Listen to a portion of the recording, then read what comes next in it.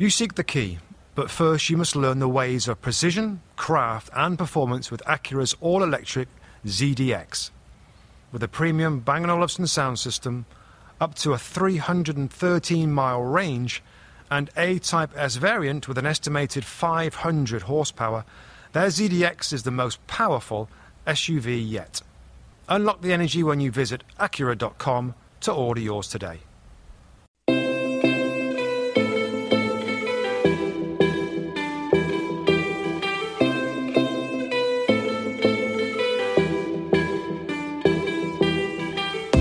Hello and welcome to the Two Robbies podcast with me, Robbie Mustoe, and him, Robbie Earle, and this is a midweek Europod. And not just any midweek Europod. This should be renamed, Robbie Earle, the Man City Spurs Champions League quarterfinals second leg edition. I think we're all still shaking from that game just a couple of days ago, but we'll talk about that, of course, the other Champions League games. We'll touch on Europa as well and the games involving Chelsea and Arsenal.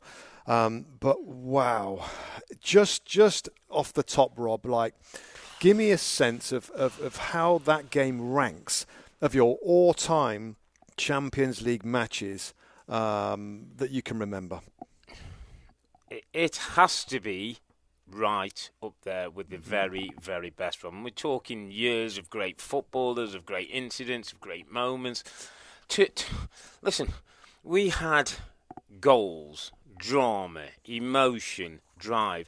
This is in the first 20 minutes, by the way. Let's not even talk about the game. We in 20 minutes, we were 3-2 to Manchester. The thing was just ridiculous.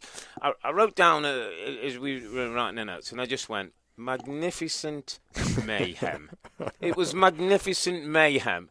And we went back, and I was thinking about stuff we said, and the more manic it became, the more Manchester City lost their chance of winning the game. There's something about manic, intense craziness that makes City flap a little bit. And when they can't control the game and control the ball in the manner that they like, it leaves them most vulnerable. I mean, it's so fascinating how a game can turn out like this. Yeah. I mean, my first note was wild start, wow. Because of the goals that flew in and Sterling and then Heung-min Son for Spurs, with the quick 2 goals. Yeah. What was it, 2? Wasn't it 2 after 11 minutes or something? I mean, it was just crazy. And it kept going. If anybody watched this, it's like somebody said, I watched the last 5 minutes, which was amazing. I said, well, you could have switched on this game at any point and you would have said, wow, within the next 5 minutes. It was that sort of game. Very, very, very open. Spurs going forward when they could. Man City going forward as they always do. And it made for this amazing spectacle. We'll get into the old VAR decisions and how that affected the game and how, in fact, VAR has changed football when you think about emotions and the last second change or last minute changes to the outcome and how it affects the stadium atmosphere. But just an amazing game of football. I mean, I think go ahead. I was just going to ask you, was poor defending part, and I'm talking about both sides, not necessarily just Manchester City, was poor defending part of what made it such a great spectacle, or was it great forward play as well? Great forward play, certainly. Great finishes, particularly from Spurs. But it was mistakes, predominantly from Man City, Rob. And this is where we get into it a little bit, if you don't mind, into Man City. And the philosophy of the manager Pep Guardiola, we know, is almost total football.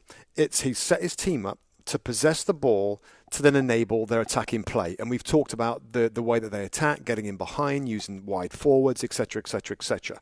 Now, it's all based on possession. It's all based on being expansive and being open. Now, what hurts Pep's teams, right, is mistakes. Mistakes, because they are not built. That every player that's brought into the team, pretty much everyone, is comfortable on the ball. If somebody makes a mistake in possession, then other players, if they've got comfy possession or expected to get comfortable possession, all the other players are in advanced positions. They're wide, they're expansive, they're wide open. So when those mistakes happen, Aymeric Laporte, who's had a really good season, then they've had it. That's them. And he had a bad day, Laporte, when he's been brilliant. He makes 2 mistakes, 2 giveaways, and they leave so many spaces in turnovers or in mistakes that's when they get hit. I've got to give you credit as well, because in our last podcast, before the game, you talked about you don't really trust the defence of City. And I'm still not quite sure I'd go as far, but I get your sentiment, certainly, and this game is one of those examples.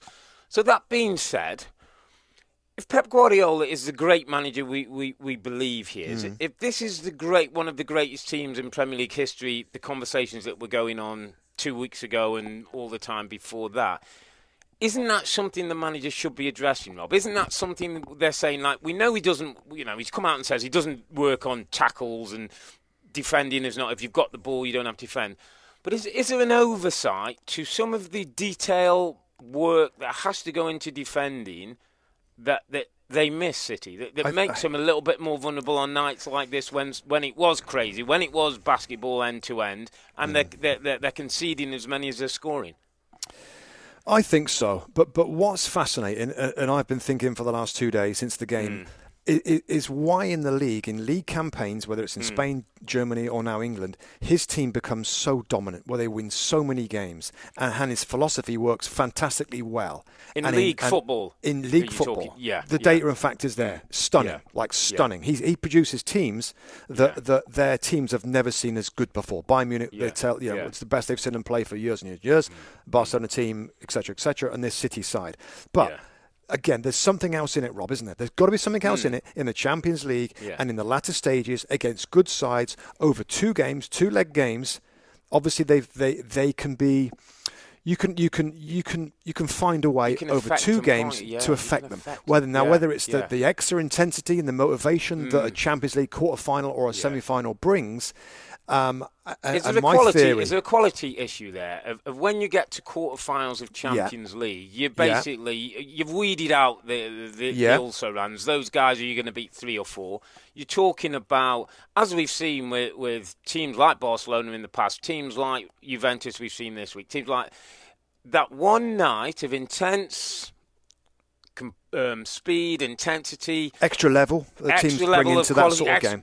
Better forwards who will make the most of mistakes. Is that where they come a little unstuck? Is it those days that are not league games? They're not that same night atmosphere, the music, the drive to a semi-final and all that. It's different, isn't it? The Premier League. It's a test, but in a slightly different way. Yeah, and. They give up opportunities, don't they? They do give up opportunities. So when you get to this stage, then the quality of the teams, the quality of the finishing, you said it a couple of minutes ago, Rob, the quality of pouncing on those errors is that much higher. And also, we talk about the mistakes and stuff that kill Pep's teams. Yeah, you've got to give credit to the opponents for setting up in such a way.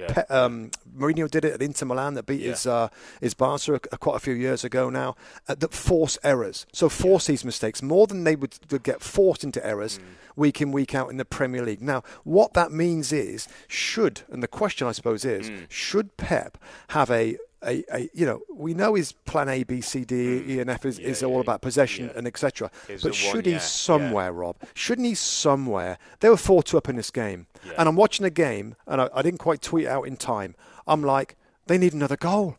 City need another goal. They shouldn't do. They were through, and yet I still felt there's no. And I know it's been built for attacking, but there was no defensive focus at all or determination to say, okay, we're winning, let's get to plan flipping M or N or whatever it might be. Isn't this who he is? Isn't this what's his DNA? Isn't this? It is. And so it's like saying to Mourinho, start attacking. I think you are what you are. I think he is who he is. And in a strange way, Rob, I don't think he'll change. I don't think he'll look at that game and think, I maybe need to change. I don't think he'll talk about, we didn't have enough possession, we didn't do well enough with the ball, we didn't, he won't talk about those defenses, because I just don't think it registers with him. That and that's kind of what you have to accept is what is Pep Guardiola. And 95% of the time, he's brilliant to watch, it's brilliant football, and he wins. And the other percentage is what we've seen now in knockout competition on one-off nights when teams bring an intensity, a speed, and a clinical edge to them. They may find themselves a little bit short. if you think about the way that they play, Rob, and I'm not saying or suggesting that he ought to or he will change, but just a kind of another example of the point I'm trying to make is they're all or nothing. So when they lose, right, it's not necessarily against some of the better teams, though in the Champions League that's what happens. But I even look at this season, Rob. They lost to Newcastle United, Leicester City, Crystal Palace. So what I'm saying is they give up opportunities. In those days, they weren't at their best. And when they're not at their best, it doesn't have to be Liverpool or Chelsea, or Arsenal, because you're going to get opportunities, like big opportunities, because there's a lot of space. They don't defend in that regard. So, it's just an odd one for me. And when everything's right and it's all or nothing again, they look sensational. And for the majority of last year, of course, all of last year, absolutely sensational. And they've been amazing this season. I'm just trying to get to why at this stage in the Champions League is this keep happening where teams can figure them out in some way, but they can have a bad day with mistakes and they give up opportunities. And at this point, with Heung-min Son around, that he smashes in the goal. Llorente gets his goal from a set piece. They don't defend that very well. It's just holding them back for being an all-conquering team, I think. It is, but let's turn it the other way, Rob, because I'm sure Spurs fans are listening in and thinking, hold on, we beat them, and we need to give some kudos to Spurs. Listen, we all know the Spursy stuff, and people take the easy line if they can't get over the line and whatever. And I thought it was really interesting. Let's hear from Pochettino first, Rob, because I thought it was really interesting from him when he was asked about, is this the next step for this Spurs team? Is this the next thing for them to go to? And he's still, maybe by taking the pressure off, but at least is saying there's still a way to go to teams like City and Barcelona and the best teams in Europe if this Spurs team are going to go on and be successful. The reality is Tottenham still need to improve if you want to be on the level of Manchester City or Real Madrid or Barcelona, or be in the last level like the big size on Europe. But I think we are in a very good way. Now is a moment, like I told you before the press conference, is about to close up a chapter this season and try to design another chapter in Tottenham to try to achieve the thing that deserves the club with our amazing stadium and with our amazing fans, to try to be, to try to be competitive again, to try to design the strategy to fight and be a real contender for the big things. Amazing scenes afterwards, Rob. There's a couple of videos flying around today of the dressing room and Pochettino going in there. I mean, he looked absolutely stunned at the end, but what an amazing job he's done. And he's produced a team that's dangerous. He played with two up front, Rob. Heung-min Son and Lucas Moura up front. Eriksson in the hole. He had Victor Wanyama, who's looked, struggling from his old injuries. I thought had an excellent game in midfield. Yeah. Sissoko went off injured. Big call, by the way, wasn't it? Sissoko goes off injured. What does he do? Chuck on Llorente. Massive call, and ends up getting the goal that gets them through. I know he's only got Oliver Skip there, but he's a midfield player. I mean, tactically, you'd have to say he's been spot on, Rob, over 2 games. Let's remember it's nearly 1.5 games without Harry Kane, which we maybe can talk about later. But just the approach, the tactical understanding of this guy, and I just think we have to go back to the start of the season when they're having the nightmare with this stadium and what that's all meant. We've had all the attention on no signings during the summer. We've had all the questions being asked of Spurs and whether Pochettino would stay there and this team would break up and Kane. They've kind of just overcome all that, Robin, and this result could be a stepping stone for Spurs. When people say about Spursy, I think now as a Spurs fan, you can use this game as a reference point to go, hold on a minute. You weren't saying Spursy when we beat Man City in the quarterfinals, supposedly one of the best teams ever in Premier League history. I think this gives them a point of reference to start to build and it just feels to me bigger than a massive win that it was. It feels like this could be the confidence booster they've needed to take them to another level. Yeah, and they need to get to another level. And it's Daniel Levy and the ownership and the board that need to give them some money now to push on. But they must be excited, Rob. When Daniel Levy's sitting there up at the Etihad the other night, he must be excited about what could happen to this football club. Now, stadium, beautiful, ready to go. Team needs some work, but shows it's up there with the best in English football. Manager looks like now is going to be staying at the football club. You know, I'd be tying him down to a 10-year contract, by the way, if I had this guy, and say, build me something and leave me something. In Ferguson style, that we all said, you know, we won't see another day of the Wenger and Fergie. Pochettino has shown and proven he could be one of those long-term guys. You know, when you looked at this game, Rob, and I totally agree, you know, what he could do and what he could do at this football club in time to grow. But just tactically, going back on that real quick. I mean, I'm just trying to think of teams in the past. And Real Madrid, maybe it's a little different, but I think even Real Madrid, over the last 3 years of them being champions, they still had a defensive side to the team when needed to be. They sat back and soaked up a little bit of pressure. And that's the nearest that you might say, well, they don't really do that. Other than that, every team has balance. I thought Pochettino, in terms of defensive balance and attacking balance, had it all over these two games. So during this match, he had players in spots. So Lucas Moura and Eriksson and Hjomansson to pounce on any errors that they're trying to force. And then during the game, they also can sit back in and be defensively strong. So there's a balance to it. And with City, we don't see that so much. I'm just trying to think back of teams that win this competition that don't have any sort of sense of, of course, I guess the Barcelona team, way back. Was kind of. That's what I was thinking. That they found a way to be great. Yeah, and Iniesta and Xavi. You know what I mean? And they did. Yeah, I mean, it's interesting because you talk about that, and I just wanted to just give a little shout out to Alderweireld and Vertonghen, by the way, Rob, who've been there now 3, 4, 5 years between.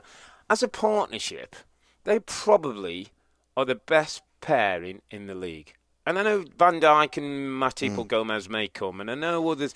As a pair, I would say these two are possibly the best pairing in the league. Yeah, and that gives you that doesn't half give you such a good base to go from. We've seen what Van Dijk's done, and we've seen he's had a couple of partners. It'd probably be Gomez, who you think might end up being the long-term one, and that could be something very special. But I just saw those two last night. We've done many a clip, haven't we, where they're so in tandem. One goes to win the ball, one gets around. They work together. That's such an important part. For all that you've said, like you say, the legs in midfield, the turnovers of possession, the quick counter-attacks, the Sons, the Delis, the Erikssons, and all that. When you've got two guys like that, and I'm not sure what the Alderweireld situation is with his contract. There was talk about he's another.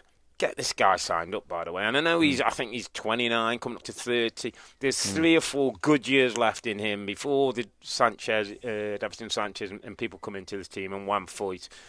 Brilliant sort of base to have to work from for Spurs.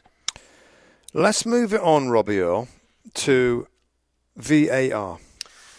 I knew we were going there. Well, we have to go there. And there's two incidents that we have to talk about. Yeah. The goal that put Spurs through, the 4-3 goal, the away goals advantage that was gained because of that, was scored by Fernando Llorente. It went to video review, and through the images, through the feed that we get, you kind of see the referee looking at some replays. It's got some angles. You know what? It's hard for us to say exactly every angle. Again, in the fallout, I've seen reports that he had every angle available. He saw it from different sides, but it looked like, Rob, that he came away and he kind of put his arms out like, I can't see anything there. It's too tough to call. I'm going to stick with my original decision. It's not clear and obvious error. Yeah. What do you think? I mean, I think the handball, we've talked about it many times, and it is changing on June the 1st, where interpretations are a little different. But what we know right now is we know the handball law right now. Yeah. But what was kind of fudged and changed was the scoring a goal with your hand, which is not in the FIFA laws of the game, which is going to come in. You can't score. We had a conversation with the Premier League a few months ago, and it was like it doesn't sit. Yeah, it doesn't sit with the clubs scoring a goal with a hand. Based on what we know and based on what we saw, and my first reaction that stayed with me through the replays and what we saw, and obviously it was fascinating watching the referee. I thought I was okay with the goal, Rob, on that one. I was absolutely okay with the goal. I believe it brushed his arm. It goes into his hip. His hip then obviously transfers the ball into the back of the net. even if you go down the unexpected or silhouette thing that's come out now. Yeah, but that's not in yet. That's not in yet. I know that's not in yet. But what in that position that he's going, Llorente, what else can he do with his arms? The only way it wouldn't hit his arms if he cut his arms off. No, so there's two things here, isn't there? First of all, it's not deliberate, okay? It's definitely not deliberate. No, so that's out of the equation. So the only other thing that you disallow that for is if you score a goal with your arm. With your arm, yeah. Which he kind of didn't, because it glanced off his arm onto his hip. But if it wasn't for the arm, Rob, then the ball... It might not have hit the hip, and it might not have gone in. I'm not sure. I mean, he didn't score again with it. It just didn't score with his arm. No. It came off his hip. So that's what you're saying. Yeah. So it was accidental, which is okay. Correct. Right now, it won't be soon. But in June the 1st, we're in a different territory. But right now, with the rules and how it stands, I actually didn't have an issue with the goal at all. And I would have been surprised if that one was overturned. I've got to be honest. I would have been really surprised if he'd have overturned it. Yeah, I'm just a little bit more the other way, Rob. I just think if his arm, his arm doesn't deflect that in the direction of his hip to the goal, then the goal, I don't know. But it certainly is grey. And if there's one thing that VAR is doing, it is kind of making us all think about the laws a lot closer, because we're seeing stuff and we're like, well, hang on a minute, and we're all going back to the laws and based on interpretations, because the referees have taken that many looks at it. They're like, well, they must be right, and then you keep going back to the law book. Please, FIFA, and I know we're getting these changes and rewrite a lot of them. They might have to rewrite a lot of the laws because VAR is making them look an ass. Doesn't it? Yeah, it looks messy and grey, and it's sitting between black and white. It's grey, too much grey. It is not good. So, we sort of agreed to disagree on that one, but I think we don't feel there was too much unjust in the end that Spurs get the goal. The big one, Robbie Mustoe. The big one is the goal that Raheem Sterling scores. That's magnificent TV drama. I mean, it doesn't get any higher, any better than that. It's up there with the Aguero last minute against Queen's Park Rangers to win the title kind of moment. Sterling, as he's done all night, was brilliant. Takes the opportunity when it comes. The assist, took it really well, by the way, didn't he? Aguero, really, really little well. fake to get the space. A whole new Raheem Sterling. We could have a podcast on our own about it at the moment. The development of this guy and the influence on the club. And then, Robbie Mustoe, we see scenes like we've never seen before. And by the way, I just want to go on the record. When we saw a clip last week of Pep Guardiola saying, the Premier League is my priority, and if I could only win one, it's the Premier League. Challenge, Pep, challenge, because I saw you running down there thing. I saw you throw your coat off. I saw you going crazy. You want to win the Champions League with Man City, and it showed for 30 seconds of great magic TV that I'm jumping up and down and can't quite believe. Yeah. And then, Robbie Mustoe, we all get a moment of, hold on a minute. Yeah, and a million tweets are flying out of OMG and what just happened. Yeah. And I mean, and the moment, which was spectacular. First of all, it's a correct call. He's offside. Absolutely, yeah. As a deflection clear, very stuff. clear. And that's VAR working at its best. But is it ruining huge moments in this sport? It is the introduction of VAR. It was always going to be one of the potential cons of this system. That game, and this is the absolute epitome of what people thought about, and I thought about this a lot. Is these huge moments that the fans go crazy. The manager, you just described it, and that is all at risk of a call, of a VAR callback. So what does that mean in the future? Does that mean that players, managers, fans won't celebrate so much? Is this a bit of a one-off because the referee missed the offside?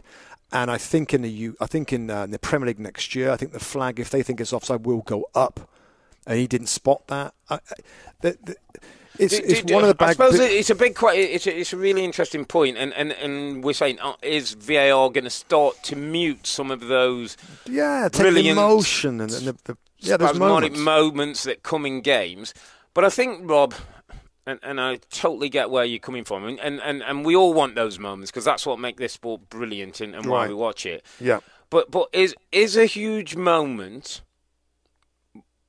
more important than getting the result, the thing right? Would you have been okay if you knew that if we found out after that Aguero was offside and the goal shouldn't have stood? Would you have been okay with City going through? That's the question. Well, that is the question, and that's the whole point. Because I wouldn't. I'm quite strong on. But when you say that, I would have hated. Okay, that, Rob. of course, everybody would hate it. Yeah, everybody would hate it. Yeah, because that's like getting relegated. That Spurs not getting to the semi-final, whatever that holds. That's just wrong for me. Okay, it's wrong for you, and I get that. Yeah, but and people, of course, want the right decision. Yeah. Okay. Yeah. All right, Robbie Earle, you can have that, but you're going to have moments like that where the stadium doesn't know what's going on, and those brilliant moments, and it would have been a whole Sterling celebration, a big goal call. Yeah. The scenes. Well, no. You got to accept by wanting it all right that you're okay with that as well. Then, and you're okay with that. I'm okay with what happened for the fans in the stadium and the emotions and the moments and the big. You're okay with that.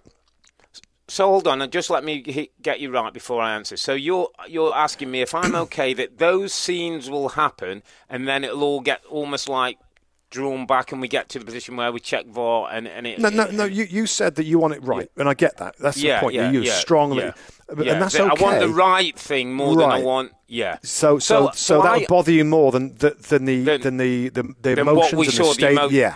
It's more important for you to get it right. So you're okay with those incidents like that, where instead of being historic and amazing. Yeah, because I don't think some of those incidents will go away. I still think people are going to cheer and go crazy, and then what is going to happen is, unfortunately, are they going to cheer and go crazy, Rob? I think they will, because I don't think anybody. Look at the ref, the screen, or the ref. Was that goal okay? Yeah, was that goal okay? Can we celebrate? Yeah, maybe. I don't know. I still think in most of those situations, if it's me, I'm running up and down. I'm going crazy, and then after it's like, oh, really? Oh, I haven't got the goal. Well, that might become part of what is becomes normal. People celebrate, and then actually, the goal hasn't been given. Yeah, I got to say, I mean, it was a downside for me. It was a downside of the game, and I know it's important to get it right. And I'm not saying that it was a bit anticlimactic because we could have had a brilliant end. But for me, the brilliant end would have been tainted by, actually, that's the wrong decision. Yeah, and maybe missed a lot of our listeners, and please reach out if you have. Let us know what you think. Are you happy with VAR? Is it going to affect the way you would cheer? And this is more important. The fans are more important. They might say, you know what, guys. That was fine. I loved it. The drama was amazing. It's great to see a manager do all this and then look an idiot when he has to look at the screen and see VAR written up there. I don't know what the fans, what the fans are thinking about this. And that question, you're absolutely right. Do you want it right, or are you going to put up with the time, the reviews, those emotions? There's still controversy in some of the calls. By the first one's a great example where VAR, the angles didn't enable a more accurate diagnosis, really, or. And the scene we saw at the end, just to get most of the big calls right. There's a balancing act right there, and fans will need to tell us, what they feel about it. And it was interesting. Listen, we talk about what we think, what fans think. It was interesting that Pep Guardiola after the game, Rob, because up until the run-up into this game, Pep Guardiola's been a big advocate of VAR and has talked about, he's looking forward to it coming into English football and helping us. Strangely, Poch was a little bit anti it and saying he didn't feel it was right or maybe not as necessary. So when Pep was asked after about VAR, this is what he said. But you've obviously been a strong advocate of VAR. I assume it doesn't change things. I mean, the way you were celebrating, everyone in the ground celebrating, and then it's rather cold the way it finishes. I assume you still have no doubt. You still have no doubts that you support. I support VAR. It's just to see that maybe the goal from your end is handball. For one angle is handball. For an angle who saw the referee is not.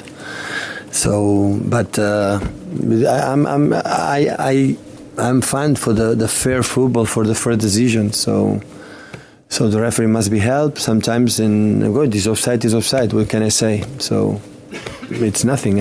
I think in the future and even the present will be fair, and that's all. Does Pep Guardiola, Robbie Earle, need to win the Champions League with Man City to kind of feel like he's been there and done it? Absolutely, Robbie Mustoe. I mean, back-to-back Premier League titles will be good. Will be very good. But we're not talking about a good manager here. We're talking about a great manager. We're not talking about Pellegrini and Mancini who won titles, who may be given time out, have gone back to back. We're talking about a guy who's been brought in to be a difference maker, to elevate this club into the elite group of clubs that are global, that are world clubs, that win big European trophies. Manchester City cannot consider themselves in that echelon yet and not have won the Champions League trophy. Yeah, I tend to agree. I mean, they've won the title. They've got to the semi-final, I think, under Pellegrini it was.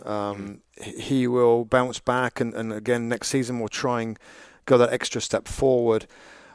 Just trying to move forward with them, Rob. I just think, like, as we finish off this amazing game, I think we have to say how it's going to affect the title race in the Premier League. Whether it's a body blow for Man City that they're gonna struggle to come to terms with because they have to be pretty much perfect for the remaining games in the Premier League, or whether it does act as a stimulant again. The Spurs, of course, at the weekend, Saturday, at home again, same kind of repeat game.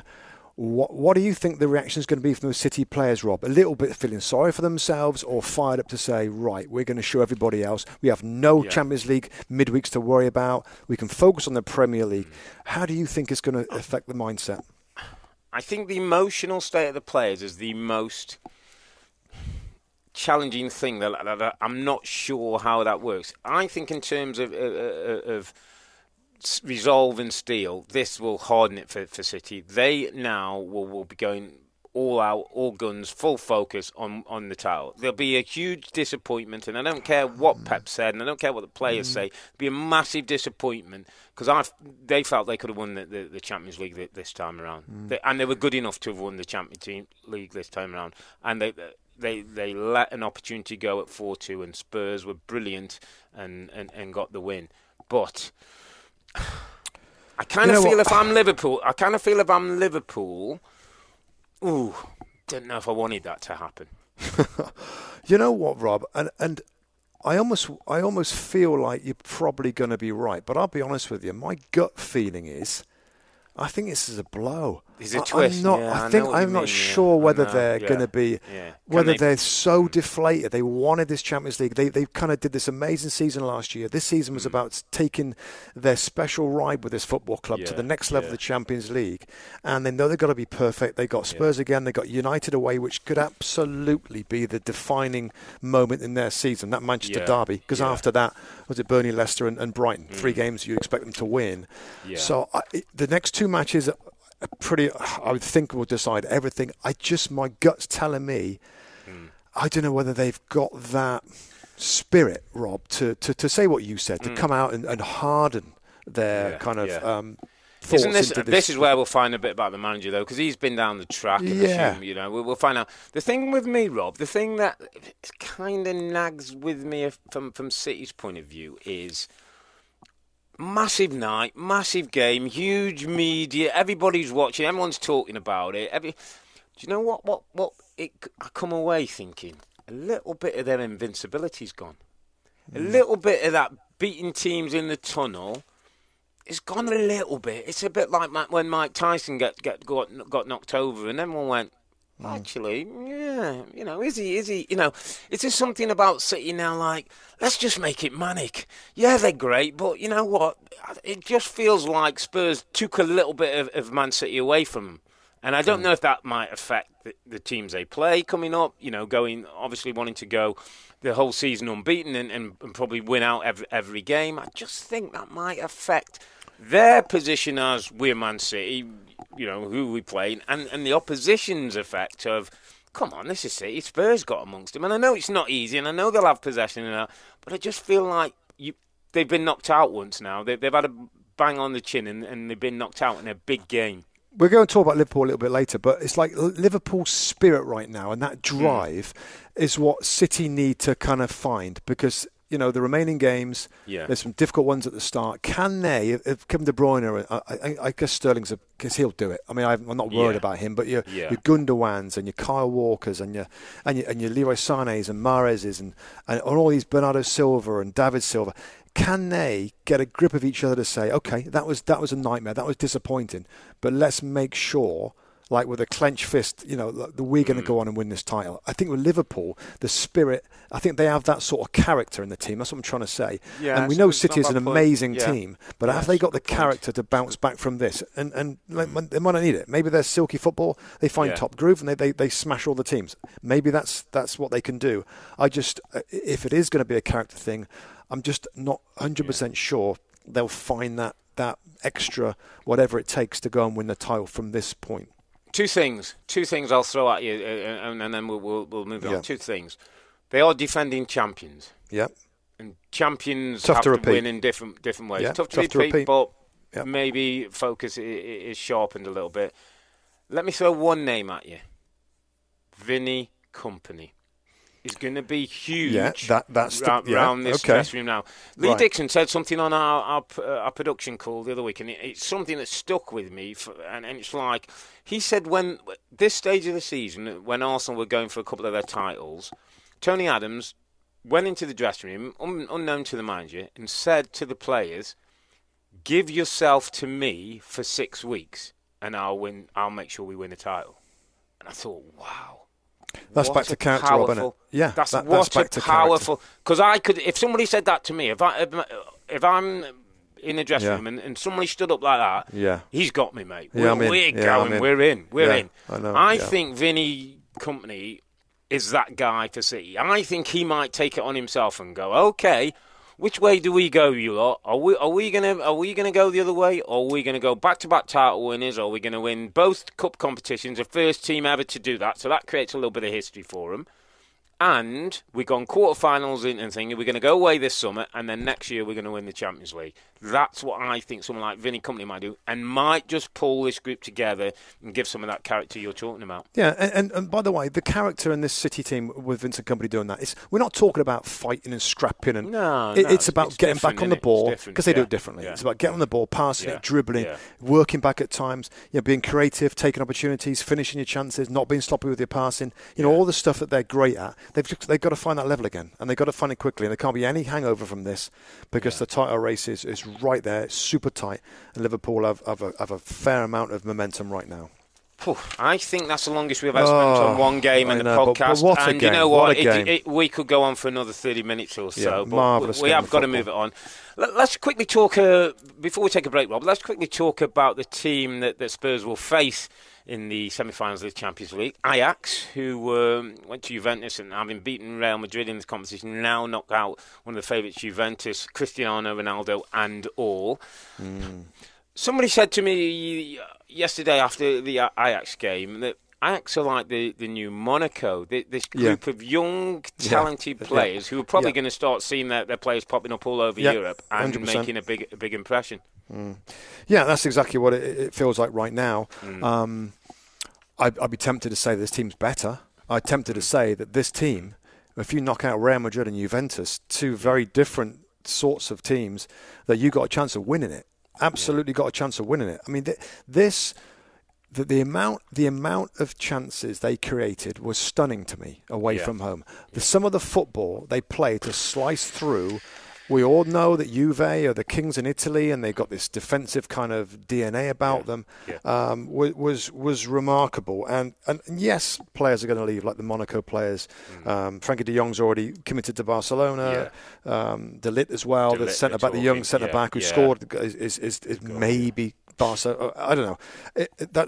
I guess that's not important right now. What's important is they are a brilliant young team, right out of the Ajax mould of how they envisage football, and it's just a joy. I mean, I love it, Rob, personally. I absolutely love it that a team like this, it started, by the way, it was like 3 rounds of qualifying back in the summer to get into this competition, can make it to this point, and young players, and there's some older ones, Daley Blind, of course, there, and Dusan Tadic, the player from Southampton. There's some experienced players that are there as well. But isn't there anything better than watching young, new stars? Don't we live for that? To watch new young players coming through? I was watching the Man U Boss game, obviously, that, and then I had the Ajax game, and I'm watching on my laptop the Ajax, and I wrote a couple of things down. I just wrote, like, it's like brilliant almost training ground football. They were playing keep ball. There was passing, there was movement, Amazing. there was great Amazing. angles, the control of the thing.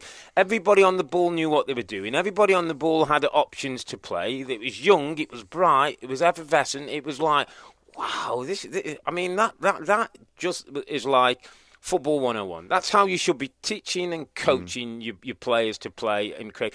And by the way, at times they were slicing Juventus open. Oh, yeah, they were. Yeah, slicing I know. slicing them open. And you kind of wonder, and it is a bit of a shame, because I think Ajax have now found themselves in a position where they recognise they're going to build this great talent and then they're going to sell it.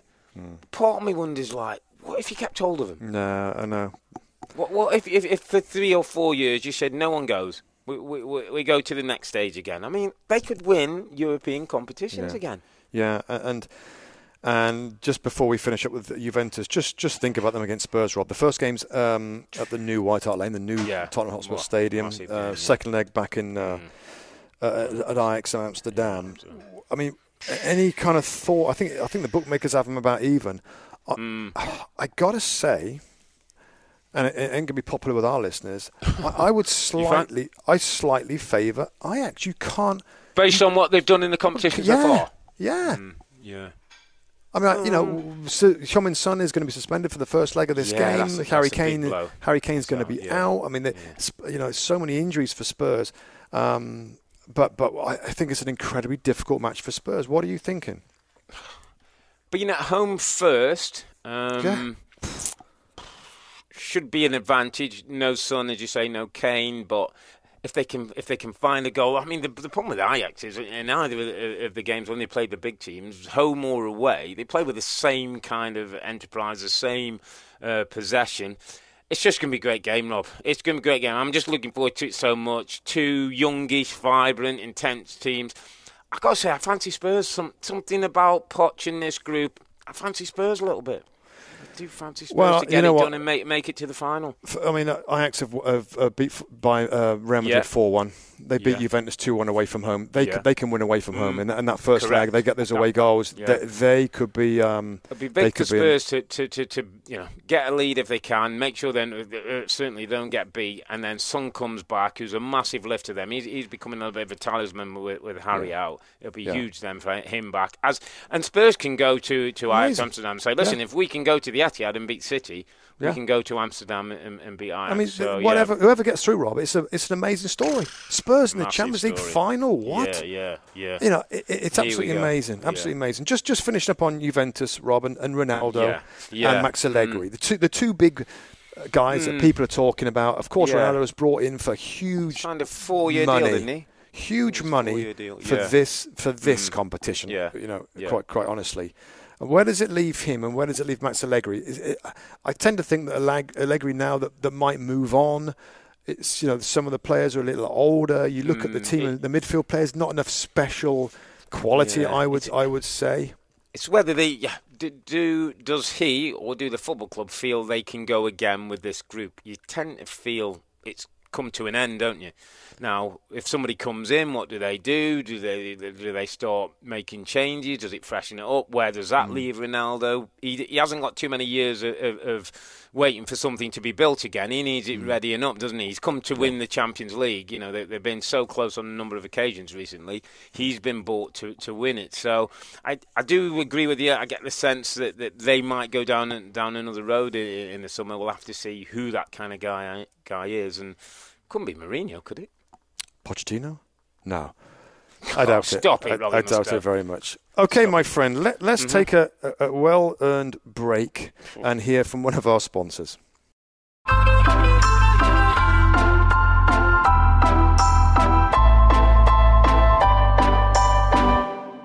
When you need auto parts but can't get to a store, visit O'ReillyAuto.com. You can buy your parts online and pick them up in an O'Reilly Auto Parts store of your choice. No shipping costs, easy returns, and convenient pickup on your schedule. Shop your way for the parts you need at O'ReillyAuto.com. O'Reilly Auto Parts. Better parts, better prices, every day. There are 3 things every homeowner wants their home to be: smarter, safer, and more fun. What if I told you One Link by First Alert has you covered? First, meet your family's new best friend, the One Link Safe and Sound. a hardwired smart smoke and carbon monoxide alarm with a premium home speaker and Alexa-enabled, all-in-one sleek device.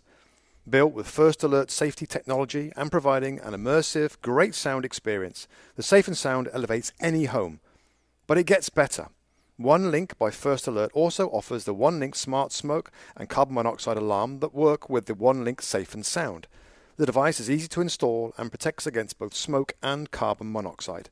If smoke or CO is detected in the home, the smart alarm will notify you via exclusive voice and location technology and send a notification to your smartphone, whether home or away. A smart home should start with smart protection, and OneLink by First Alert welcomes you to a smarter, safer home. Visit onelink.firstalert.com for more information.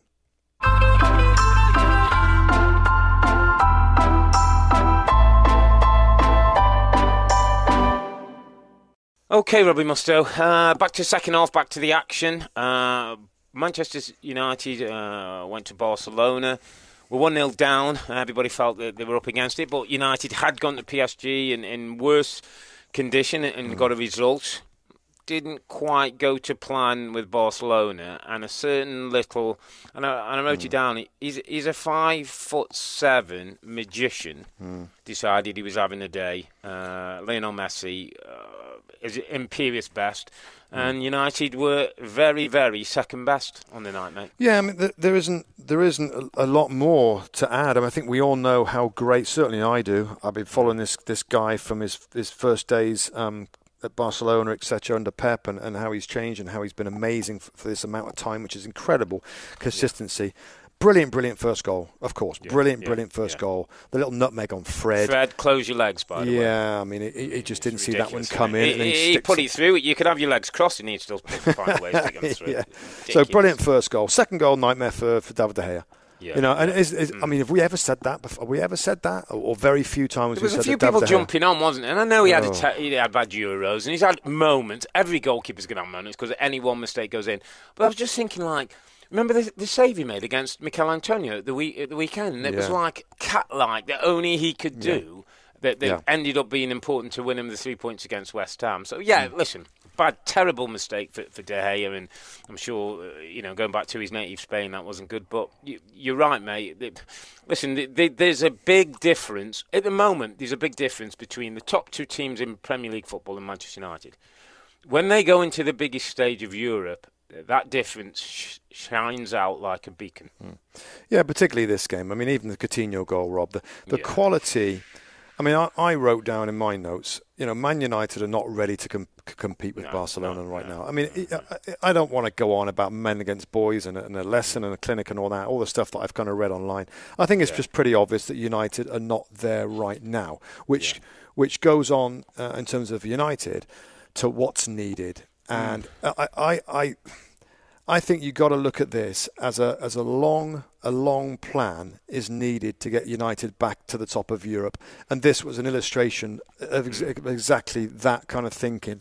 And it's going to take time, Rob, isn't it? You can't just go out there and spend millions, hundreds of millions on top players expecting it to work. It's got to be done differently. It's got to be done. It's got to have a proper plan, Rob. It's got to be properly thought youth development's got to be focused again. Yeah, there's got to be options. How were they great before? They were great because they had an amazing bunch of young players that come through. Combination, great pros, good older pros, young players coming in, well managed, hungry, good football. Picking some of the best players of other teams, other Premier League sides. That's how they did it before. Clever with some of that, clever with that. Some going to Van Nistelrooy from Holland and the Cantonas and those individual players. The special players, but the Michael Carricks and the Rio Ferdinands and the going back Roy Keanes, players that were great at their teams, but like Fergie was like, we'll have a bit of you, we'll have you. And with those young players. Now, I'm not saying they can do that again, and of course that's not easy to do. No. But wow, what a rebuilding job. When we talk about this, and I think we might have had this discussion very early in the season. I think when Mourinho's there, and we talked about it, and I was saying, defensively, it needs an overhaul. That's one area that needs an overhaul. There's not a debate on that. There's not a debate. Midfield, I still think if Manchester City and Manchester United, and Solskjaer's talking about getting back to going to Barcelona and competing, I'm not sure the combination of Matic, Ferreira, Pogba, McTominay, Fred, maybe Pereira are good enough, Rob, at that level. I think that there's more work there. And then the front line's interesting because I wrote down Rashford, Martial, Lukaku, Lingard and Mata I've kind of put in there. Let's say Mata goes. Let's say the front four of Rashford, Martial, Lukaku and Lingard. Oh, Lingard. Actually, I've even forgot about Alexis. Should be chucked in there. Do we know enough about that front line to say, okay, we're okay up front? Are Manchester United good enough there? What I'm trying to say is, if I'm going through every unit, I still think there's some question marks. Yeah, the biggest defence, no question. Almost they need a new back four. Yeah. They need a quality playmaker in the middle of the park. Okay. They need to solve Pogba. They need to solve Pogba, Rob. But you got to get some class around him. Get some real, get a real good ball winning. Get him on side. Get his focus back. Get him focused, and a playmaker. So a playmaker with Pogba and a defensive guy like a Fernandinho type would be good. And in terms of the attacking line, not a couple. I mean, you got to believe in Rashford. You got to believe in Martial. Absolutely. Lingard, I'm not so sure on, but Lukaku, you got to believe that they are part of the future of Manchester United. Those guys. Alexis, no. Get that money out, and that's where you go. So you're going to need a couple, aren't you? You're going to need a couple. Yeah. You're going to need. Maybe you do have to look for a top class centre forward, and have Lukaku doing a little bit of sometimes he's in, sometimes on the bench as cover. I think it was also a sobering time for Ole Gunnar Solskjaer after the game, Rob, because I think he knows himself that they still need extra quality if they're going to compete at this level. We know there's work to be done. I've said and we've said all along that this isn't going to change overnight, and the next few years are going to be massive for us to get to the level Barcelona and those teams are at the moment. It is, and it's going to be difficult. And you're asking a guy, Ole Gunnar Solskjaer, a club legend, that's inexperienced at this level, and he hasn't got a director of football to help him. He's got to bring in some big players. That there can be no mistakes made. I mean, this is an incredibly difficult job for this manager. Guy, yeah. When he says a few years, Rob, are we talking 3 to 4? Is this a 3 to 4 year plan? I think so. When you look at some of the others, patience going to have to be given for 3 or 4 years then to say, 2021, 2022. That's when we start getting back to competing again for titles. Well, when you talk about patience, Rob, I think we both know there's got to be a sense of progression. That's what football clubs need. So he's probably right. The time that's going to be taken to get to Barcelona's level or the top of the Champions League is going to take years. But in the next season, okay, what are we buying this summer? How's the team? It's got to be progression. There's got to be progression. I mean, they might not finish in the top 4. They were second last year, by the way. Last year. Yeah. So big drop off this season. A lot of the Mourinho stuff, of course, how he fell out with some of the players and all that, obviously was a big part of this. But he is the manager now. They've given him a 3-year contract. They didn't want to wait, a little later. He's going to be given time, but there's got to be signs of improvement starting from the first day of next season. Important end to the season as well for United. Obviously, desperate to stay. Yeah, I think still do it, by the way. Still playing to play for, and big game in the Manchester derby coming up next week. We'll sort of quickly go to Liverpool, Rob, because they got the job done in Porto as they did last time around. A 4-1 win away from home, 6-1 aggregate goals again. And one of our listeners tweeted out Mustoe, because they said to me, Robbie Mustoe asked for more goals from midfield. He asked for more goals from his forwards and maybe the odd goal from a defender. That's what Liverpool need.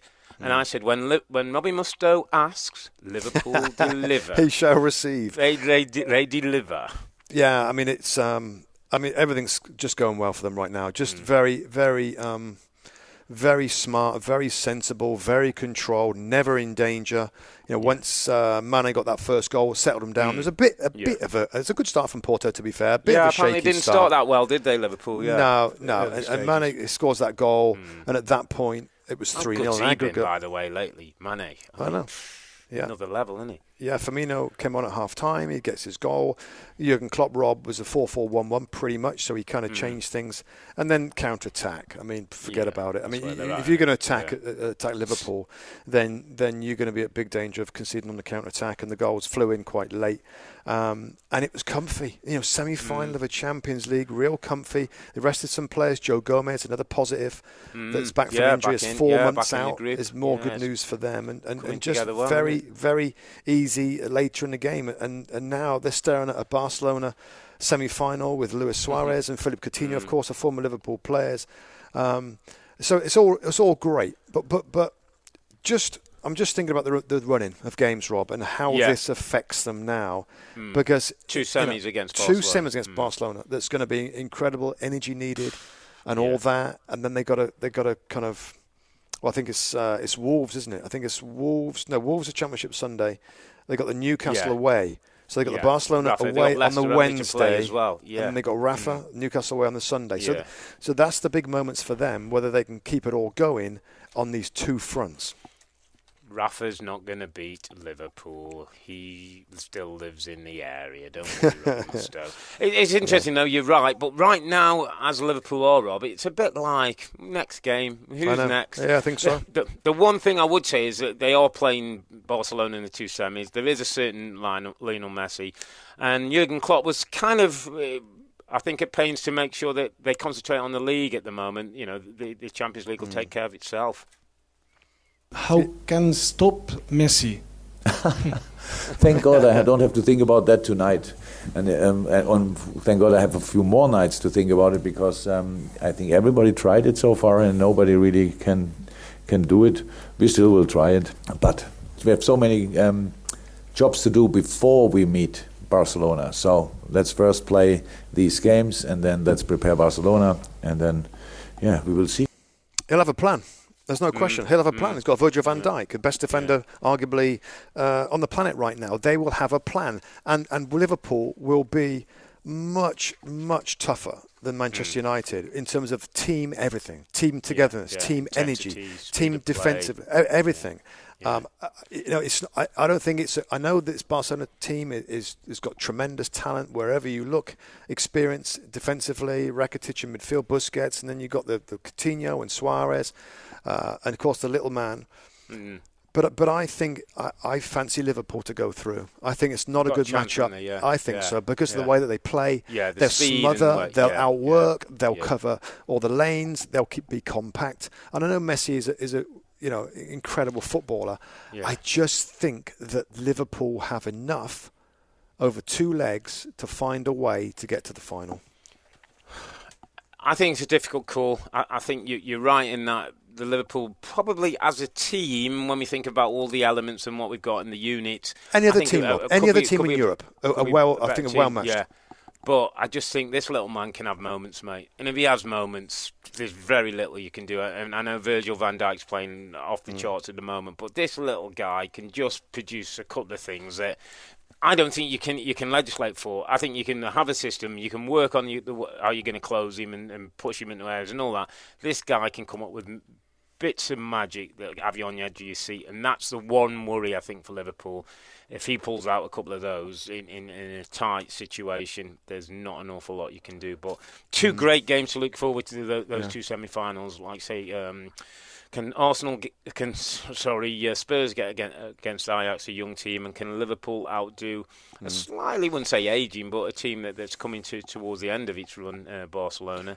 So let's summarise. Spurs and Liverpool. Well, what do you think? What give us don't give us any kind of Premier League tilt or anything else. Give me your gut feeling who's going to be in that final whenever it is, June the 1st. Massive Spurs pause. And Barcelona. Oh, right. So I'm going the other way. Ajax versus Liverpool. Wow. Who is right? Will Liverpool have won the title by then or not? Oh, I too much to think about right now in this particular pod. This is a Euro pod. Let's move it on. Euro only. Let's quickly quick mention to Arsenal, Robbie and Chelsea, who both made it to the semi-finals of the Europa League. Arsenal, a little bit more comfort, a 1-0 win away at Napoli, which is not to be sniffed at. Lacazette with the free kick. The one downside maybe for them, Ramsey getting looks like a hamstring injury on 34 minutes. He was taken off, so they might not have him, which will be a blow. He's been in such good form, but started the game with Lacazette and Aubameyang up top. Got the job done, Arsenal, and took it serious, didn't they? I looked at the team, and that's like serious team. Torreira, Xhaka behind Ramsey, Lacazette and Aubameyang as a front two was enough to get the result. Yeah, watched the game, and the back five is the way to go for Arsenal right now. Yeah. Ramsey in the 10 instead of Earle. Interestingly, that when Ramsey was injured, Rob, it was Mkhitaryan that came on and not Mesut Ozil to replace him. But I think what Unai Emery has shown us before is that when he's got a lead, he's well organised, and I think we'll be the 5, and he makes some substitutions to defensively to be stronger, and they went from the 2 at the front just the 1 up the front. You feel like, which is very different to Wenger's Arsenal, that when they're in a good spot, I guess they were much the better team. That you do think they look strong enough to see this out, and that was another example. Comfortable victory. He's a good manager, isn't he? This guy. Do you know what? He's a good manager, Rob. He's a good football guy. Good manager, and he's in another. They play now a team that knows Valencia. He's a good manager. Valencia, where he made his name really. Tremendous years there in La Liga with them. So that's going to be an interesting matchup. First game at the Emirates Stadium, Arsenal versus Valencia, and then it's Frankfurt versus Chelsea, who also got through. And are we looking at an all-English Europa League? I mean, all-English Champions League, all-English Europa League. You heard it first on the two Robbies. How about that, Mr. Mustoe? Hang on a minute. Don't go too quickly on that. I think Chelsea will get to the final. I'm a bit more worried about Arsenal. Valencia are a good side. They're a good side. Have faith in Unai. we trust. Robbie Mustoe. Listen, mate, we've had a boatload of European football this week, and as ever, great to talk about it. As ever, we want to hear from you, our listeners, so don't forget to download the Two Robbies on Apple Podcasts, rate and review the show when you can, and let us know what you think. Tell us who you think are favourites for the Champions League and Europa League. Is it going to be all English in both? And we'll read out the best responses on our next Euro Poddy. There were 23 goals in the European games involving the English teams on a week when probably had one of the greatest, most dramatic games of European football, as Spurs ended all the talk of a quadruple for Manchester City. Look out for our next podcast, which will be next Wednesday the 24th, after the Manchester derby, but in between them we've got some big games: Man City v Spurs, Wolves v Brighton at the weekend, Sunday Everton, Manchester United, Cardiff, Liverpool, Monday Chelsea, Burnley, Chelsea trying to get into the top 4, Tuesday Tottenham play Brighton, repercussions at the top and the bottom, and then Wednesday, as I said, on the 24th, Manchester United v Manchester City in a big derby. So make sure you come back for the podcast on that one. I'm Earle, he's Mustoe, together with the two Robbies. Thanks for listening, and it's a good night from me. And it's good night from him. Good night. Good night.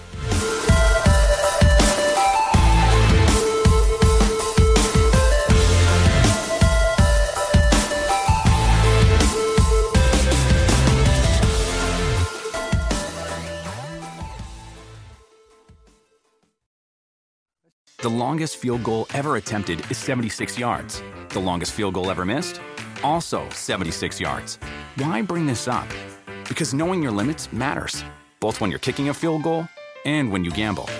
Betting more than you're comfortable with is like trying a 70-yard field goal. It probably won't go well. So set a limit when you gamble and stick to it. Want more helpful tips like this? Go to keepitfunohio.com for games, quizzes, and lots of ways to keep your gambling from getting out of hand.